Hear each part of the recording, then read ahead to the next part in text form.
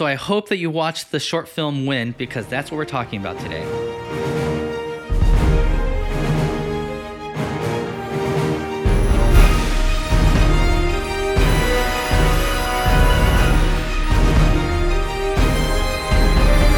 Today we're talking about our last Pixar Spark short film, Wind, directed and written by Edwin Chang. Now this is a story about a grandmother and grandson who's been living on a small house built on a rock that's been floating in the wormhole. This is a story about them working together as they seek out disposed equipments floating around their home so they can build a rocket to reach the surface and live happily ever after.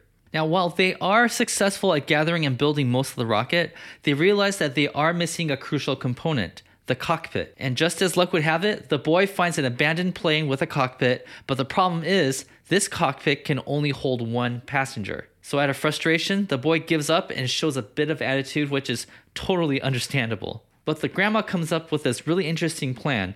The boy will fly the rocket with a rope attached to it to the surface, and the grandma will tie a rope around herself so the boy can pull her up. The first part of the plan goes extremely well, but as the boy begins to reel the rope in, he discovers that the grandmother didn't tie herself to the rope, but instead, a love package. Now, I'll be honest with you, I was surprised at how many of you voted for this short film, because when I looked on the reviews at some random website, it didn't seem like it was well received by a lot of viewers. I mean, when I asked Lori if she liked this film, she said with a big smile, yes. And then a 3-second pause later, she said, yeah, but why didn't the grandma climb up the rope? And when I look at the chat rooms of people who actually watched this film, the majority had similar thoughts, like this one. In the short, all the grandmother had to do was tie the rope around her and she would have lived. Then she would be with her grandson. She could have easily made it with her grandson.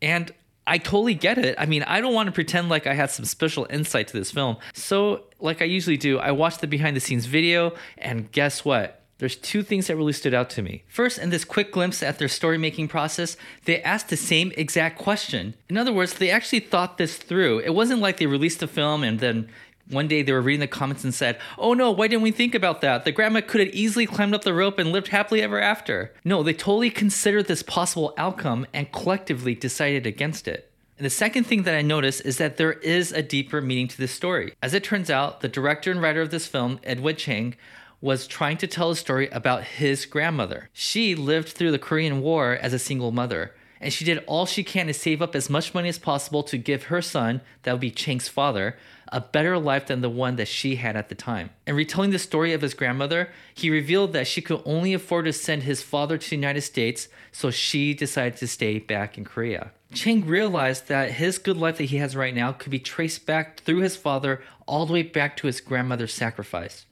So to honor that sacrifice that the grandmother made, Chang made this film. Sure, the grandma in this film could have tied a rope around herself and climbed up the rope to be with her grandson, but it wouldn't be true to the story that Chang was trying to tell, which is a story about how much our parents sacrificed for their children. So this is a film series for a church, so we have to ask the question, what is the biblical, profound life lesson that we can extract from this short film? So let's retell this story from the grandmother's perspective. In the beginning of the film, as the boy wakes up, we discover that the boy has a pencil and a notepad with a doodle of their escape rocket next to him, which implies that he fell asleep hoping for a brighter future. We also discover that doom is right around the corner. The rock that their home is built on is shaking. So the very first thing the grandma does in this film is force a smile on her face to assure the boy that everything is fine. Whenever something is about to destroy the boy's dream of a better life, the grandma does what she can to keep it alive. And throughout this film, we see this pink cloth that grandma uses to wrap a box. What we learn is that whatever's inside that box represents the grandmother's heart. In the beginning, she wraps a snack that she and the boy can share together during their lunch break. Now, we also observe in this film that the roles are very well established. The boy's in charge of gathering discarded items, while the more technical job of cutting, welding, and assembling the rocket fell on the grandmother. But her most important job is to keep the boy's hope for a brighter future, that optimism, on life support as long as she needs to. However, within moments, grandma discovers two problems. First, the boy's dream is crushed when he discovers that his blueprint and strategy for reaching surface, it lacked the right resources. Second, she discovers that the floating rocks around her home are crashing into them more and more frequently, and so they're pressed for time. So as any parent or grandparent in this case will do for their children, the grandmother decides to prioritize her grandson ahead of herself. Now, we could totally tell that she's scared of this idea, but once again, she manages to force a smile on her face and gives him a box wrapped in a pink blanket, which, as we discussed before, represents her love for the boy. So she offers a solution that is, by any logical brain, is a crazy plan, but she knew that her gullible and optimistic grandson would totally buy into it. So in the following montage, she does her best to enjoy the remaining moments with him. Instead of assembling the rocket by herself, she teaches him how to do it. What was solely her role in the household is now intentionally being passed on to her grandson. And at the end of the film, Grandma propels the boys off on the rocket, past the obstacles, and onto the surface. And when the boy gets there, he pulls on the rope, only to find out that the pink box is filled with food. Now, I read a few comments of those who didn't like the ending to this short film, and most of them said something along the lines of that the greatest act of love would have been for the grandma to make it to the surface with the boy. And I totally understand that. But what I think is missed in these reviews is that in most Eastern cultures, feeding your child is the ultimate act of love. Food is their love language. So I think that the boy at the very end recognized what the grandma actually did, that she selflessly saved his life. The greatest act of love for the grandmother was to send her grandson off into a better life without her being there. Now, this idea of sacrificing and investing in the next generation, it's a huge and heavy theme in the Bible, especially the Old Testament. In the middle of the first book of the Bible, called Genesis, we meet one of the main characters of this book called Abraham. Now, God tells Abraham that he has a huge plan for this planet. He wants to bring heaven on earth, and he wants to do it through Abraham and his family. But the problem is that Abraham is a nomad with no children. But to show that God's plan isn't some wishful thinking, God gives Abraham a promise. He says that he will one day have a lot of land, a lot of descendants, and with those two things in place, that he will eventually become a nation. So Abraham waits and waits for the promise to come true, and nothing happens. At one point, his wife begins to mock this idea. She starts laughing. She says, at my old age, there's no way I'm going to give birth to a child, let alone a nation. But God keeps telling them, you got to wait. And after decades of waiting, in their old age, they beget their one and only son, Isaac. Yeah, this is a far cry from a nation. But you know what? Abraham and his wife, Sarah, they took this as a sign that God's plan was beginning to unfold. See, they intuitively realized that the promise of a nation wasn't going to happen in their lifetime, that they were just the first piece of the puzzle. Immediately after the birth of their son Isaac, Abraham does something weird that requires a bit of explanation. It says that Abraham planted a tamarisk tree in Beersheba, and there he called on the name of the Lord, the eternal God. And Abraham stayed in the land of the Philistines for a long time. Now, this is a very strange verse. The author of Genesis decided to take the entire verse to inform the reader that he planted a tree in Beersheba, which was populated by a group of people called the Philistines. So what's the big deal? Well, first we need to note that Beersheba was a desert with a few shrubs.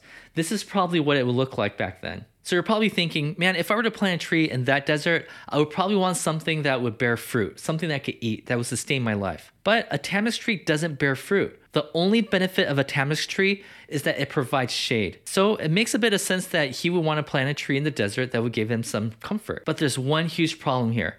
You see, Abraham knew that the tamarisk tree takes a long time to grow. Like a long, long time. In other words, a person who plants a tamarisk tree would probably not likely reap the benefits of that plant in his or her lifetime. The whole reason anybody would want to plant a tamarisk tree is for the benefit of the next generation. All right, so this is what's happening here. When Isaac was born, Abraham realized that the promise that God gave him was for him to begin, but not for him to enjoy. Yeah, that was for the future generation. So when Abraham planted the tamarisk tree, he was, in essence, doing two things. Number one, he was looking beyond himself. The thing we do today should not only be for the benefit of ourselves, but also for the people who comes after us. And this requires a lot of selfless love. I believe that the grandmother in this film, as well as Chang's grandmother, they were both able to do such selfless things because their abundance of love for the future generations. The vision we have for our existence should never be limited to just our existence. And the second thing that Abraham was doing by planting this tamarisk tree was trusting in the next generation. Abraham would never see the benefits of the tree. That hope and responsibility is now passed on to his son Isaac. Abraham is choosing to believe that the best of God's plan for this earth is not in his generation. He's planting a tree in Beersheba because he believes that the land he's standing on, which at the time belongs to the Philistines, will eventually become a part of the nation God promised for his descendants. This is Abraham's way of humbling himself, saying, I'm not the pinnacle of existence.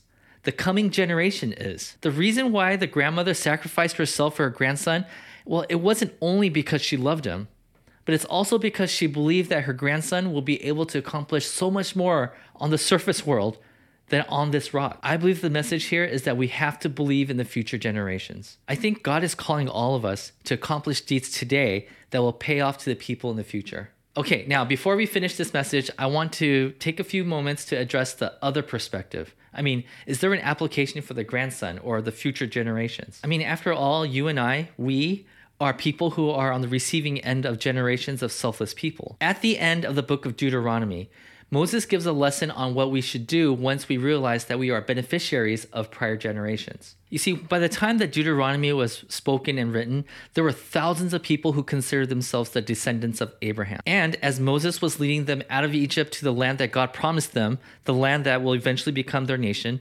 Moses gives a rather strange and odd command. You shall declare before the Lord your God, my father was a wandering Aramean, and he went down into Egypt with a few people and lived there and became a great nation, powerful and numerous. I know, weird, right? This is Moses saying, one day you're going to realize and say, oh my goodness, God's promise to Abraham is now being fulfilled right here in this generation through us. When you realize that, you need to shout to God, my dad, he was a wandering Aramean. It's a call to remember that in the prior generations, they had nothing. And now we have everything. And it's because of those who came before us and sacrificed on our behalf. Now, I'm just guessing here, but the boy in this short film will one day share the story of his grandmother's sacrifice to his children. And then those children will share with their children and so on. And one day in the future, when they realize they have a very good life, they can declare, my father, or in this case, grandmother, was a wandering Aramean. Or perhaps another way to put this is that this Spark short film that we just saw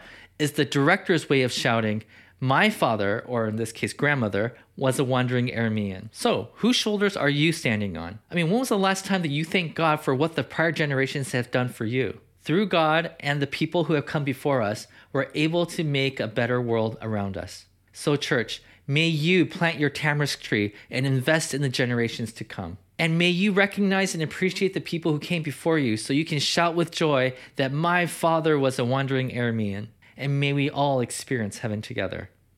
God bless.